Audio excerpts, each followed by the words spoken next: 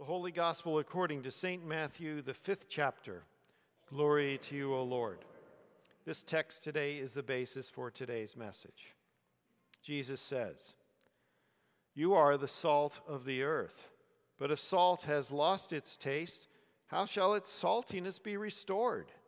It is no longer good for anything except to be thrown out and trampled under people's feet.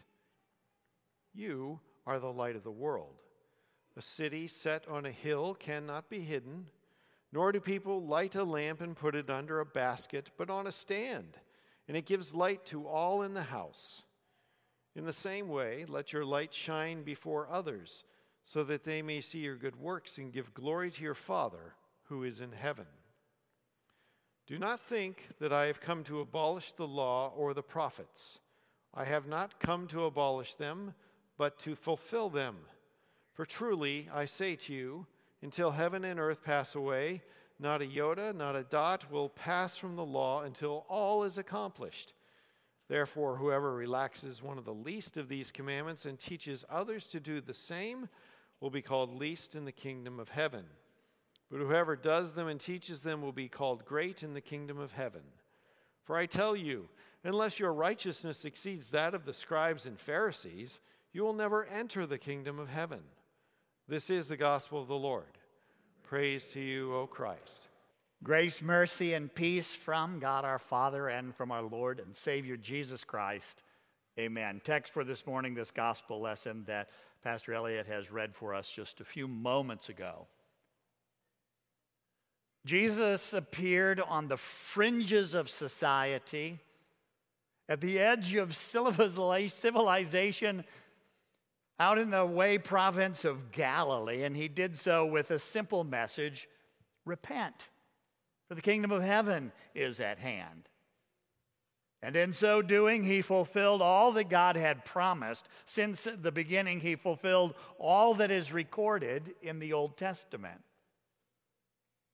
Now, last week, I rehearsed with you once again repentance, and I tried to remind you that it is not just coming before God with your head bowed and groveling, "I, a poor, miserable sinner."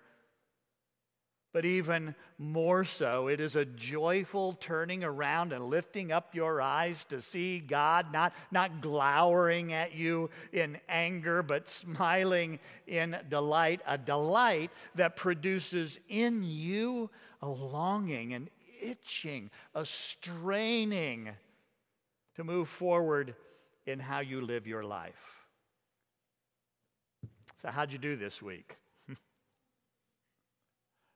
Last week we talked about herds of buffalo being stampeded off a cliff, and we observed for ourselves that it is hard to turn around. It is hard to repent when you are running with a herd.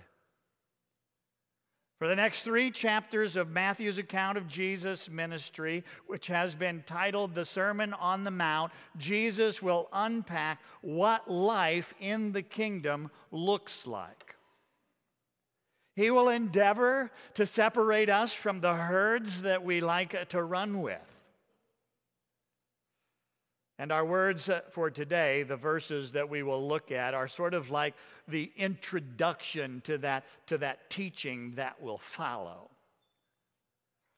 But before we move forward, we need to take a step back, and we need to look at the very famous opening words to this sermon called the Beatitude in the verses just before our reading.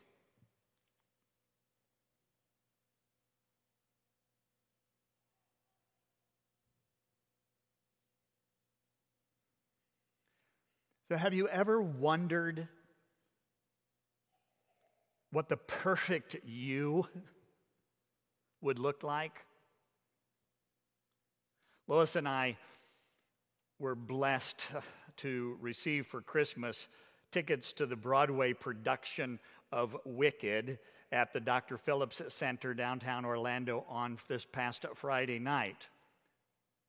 And for those of you who don't know, because I didn't know, Wicked is actually a backstory of the Wizard of Oz, of the struggle between Glinda, the good witch, and Elphaba, the green wicked witch. And it is, in fact, a very clever story that has this wonderful twist and a happy ending. But in the climactic song between Glinda and Elphaba, we hear this as the ending line: "Because I knew you, I've been changed for good." You see, that's what Jesus does every day in our lives. Because we know him, people, we are changed for good. And the Beatitudes before you are a description. They are a masterpiece portrait of what the real you, the good you, looks like as a result. So to be poor in spirit is simply realizing that what we have now in this fallen and broken world is not all there is, and certainly can never be the source of our happiness and our contentment. Those who are changed for good by Jesus are blessed to not settle for anything less than the kingdom of heaven, and we mourn for the world to be put right once or for all, sooner rather than later. To be meek is to have a quiet inner strength that lifts you up above the anxiety and the anger that rages all around us. To hunger and thirst for righteousness is to seek even now to put the world right, even if it's only in your little corner of the world, right with God, right with one another, right with the whole creation right now through faith in Jesus. To be merciful is simply to be able to let go of your frustrations and your failures. Pure in heart, people, because your heart has been awakened. You've been cleansed free from all sin by the blood of Jesus so that you can experience the power of life in Christ. We're like pure gold that's refined by fire, that's living a fully focused life on the kingdom of heaven. Peacemakers because seeking reconciliation and not division is what we need more and more. Persecuted and rejected, and yet rejoicing in the victory that is already ours in Christ. And when that happens, when you meet and you come to know Jesus more and more and more, he changes you for the good. And you become salt of the earth and the light of the world. Look, you repent. You turn around and you find a smiling, loving God with his arms outstretched to embrace you on the cross. He forgives you all your sins. He awakens your heart to the power of life in Christ's resurrection power to strain forward every day to live up to that perfect portrait of you that he paints in the Beatitudes, people, and then he turns you loose into the world. Now, salt is a preservative and a flavoring. In the ancient world, it goes without saying, where there was no refrigeration in a warm climate that's not dissimilar from Central Florida, food rotted quickly, but salt preserves. And the internet says that if you think something is missing in the taste of your food, try adding salt. Salt flavors. When we are changed for good by Jesus, and we live out our new identity in him, we preserve and we flavor the world by letting people see that there is actually a way out of the decay that we see happening all around us. And as we seek to put our little corner of the world right, even if it be in just some small way, we are enlarging the kingdom of heaven now as we bring relief to those in need. We are salt and light. Jesus uses two images to drive home our role as light givers. The first one is that of a city set on a hill. And if you know the geography of ancient Israel, you can't help but think of Jerusalem, where God had chosen this no-name, know-nothing nation and turned them into his people so that he could put his temple on the top of Mount Zion so that all of the nations of the known world could see how great it is to live in a kingdom that has been made right with him. I found this on the web. Siri's talking to me again. She did that in the first service too. Never mind. To live in a world that actually has people who love and care for one another. To be in a place that could actually manage the land that it had been given thoughtfully and to seek the welfare of all that would come into their realm. In other words, the nations would see Israel and they would say, we want what they have. But the vision of the city on the hill was never intended to end in this Old Testament Jerusalem. Jerusalem, rather, would become the place where the light of the world, Jesus himself, would ultimately be staked out on the top of another hill on a cross, and he would be the light that would ultimately draw all people from every tribe and every nation back to God.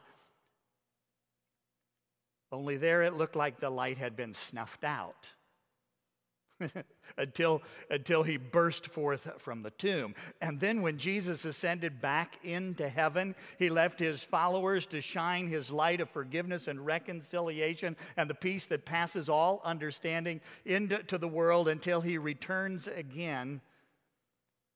And his followers were called the church, which literally means the called out one, so that we can say that today the church is now God's city set on a hill.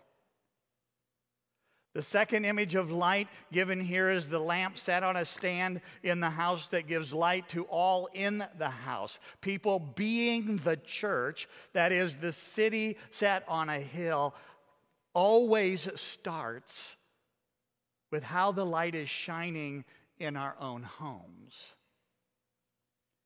If what we do here together is a sham, if it is simply a show to conceal the darkness of the way that we are living out our lives in our own homes, then we will never fulfill our calling as the church.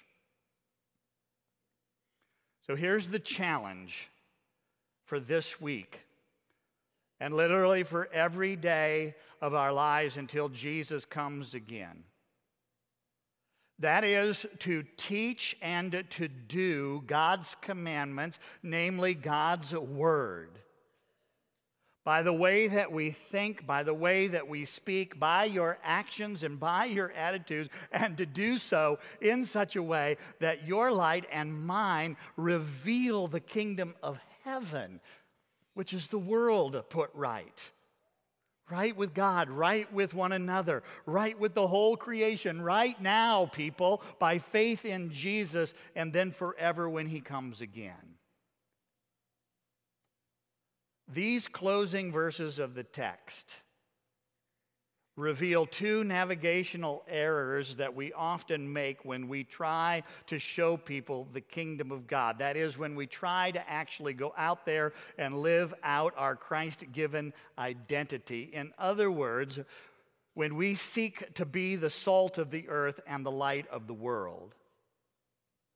One is looking for shortcuts, and the other is following detours. I mean, shortcuts are always attractive because they seem to offer quicker, easier ways to get to the same destination. But will you please look at the words, because Jesus makes it absolutely clear there are no shortcuts to the kingdom of heaven. It was necessary for him to come. He didn't come to abolish the law and the prophets. That is God's Old Testament word for his people who are in fact the salt of the earth and the light of the world. Over and over and over, we wrongly assume that the best way to make the world right again is to let everyone do what is right in their own eyes. No, it's all of the rules and the laws and the traditions that religion has produced that are the problem. Let's just get rid of all of them. The problem, of course, is that when everyone tries to do what's right in their own eyes, we quickly have the evening news. God who created the world by speaking, let there be and there was. God who redeemed the world, rescued us when his word became flesh in the person of Jesus. God who gives us the very power of life in Christ. When we hear the words, God knows exactly what a perfect human life looks like, people. He knows exactly what the perfect you looks like. And he promises that if you will engage in his powerful word, if you will read it, mark it, learn it, inwardly digest your Bibles, if you will listen to the sermons, read a book, talk to some fellow believers, sing songs, pray together, God promises that he will change you for good. So first of all, there are no shortcuts. Jesus said, I am the way, the truth, and the life. No one comes to the Father except by me. But I've been preaching to you for 25 years that human nature is like a drunken peasant. And as soon as you lift him into the saddle on one side, over he will topple on the other. For no sooner have we abandoned our shortcuts than we wind up on a detour, somehow making it more complicated than it actually is. Jesus clearly says, don't abolish anything God says, but then he declares you have to do better than the Pharisees if you want to reach the final destination. Now, the main thing that you have to know about these Pharisees is that they were not followers of Jesus. They were the rule-making, the rule-enforcing religious people of Jesus' day, and their goal may well have been good, to try and get people home to God. But all of a sudden, they started to believe that they could help people out by adding their own rules and their own regulations, so that Jesus here actually calls it their righteousness, which quickly became self-righteousness. Trying to be right with God by following the rules that they had made up. They took the detour of religious performance that you heard Isaiah speak against in our Old Testament today, when what God wants is a deep, committed relationship with him. Because the righteousness that exceeds theirs is what Jesus won for us at the cross. That righteousness comes to us by faith in his life, death, and resurrection. And his righteousness is inexhaustible. Dr. Jeffrey Arthurs has written a book entitled Preaching as Reminding. And he says this: remembering can be tough for harried-brained people in an age of distraction with idol-making hearts that are continuously tempted by the world. But he says, in our worship, God is here to help us remember what we should remember and to forget what we should forget. It's time to forget our shortcuts, to forget our detours, and to remember that Jesus has made us salt and he's made us light for the week ahead. We live post-cross, post-resurrection. The law and the prophets have been fulfilled, not abolished. Here is the most satisfying life possible, because it is the very life that you were designed to have. Now go live in a right relationship with God. Your sins are forgiven. You have resurrection power pulsating through your veins. Go live out your relationship with your family, your friends, your coworkers. People, get out of the salt shaker and into their lives. Kind of reminds me of the salt shakers in the restaurants here in Florida, you know, where the humidity has caused all the salt to clump together, and it won't come out no matter how hard you shake it. Let's be the light of the world. How? Well, Jesus is going to give us a few specific examples in the weeks ahead. But today, let's suffice it to say that he certainly didn't leave it up to us to guess or to figure out on our own. You all have entered the kingdom of heaven through your faith in Jesus. Now, love the Lord your God with all your heart, with all your soul, with all your mind, and with all of your strength, and love your neighbor the way that Jesus loved you. It is a life of freedom, a life of joy, a life of sacrifice, and a life of renewal. Because we know Jesus, we've been changed for good. Amen. Now the peace that passes all understanding, keep your hearts and minds in this true faith unto life everlasting. Amen.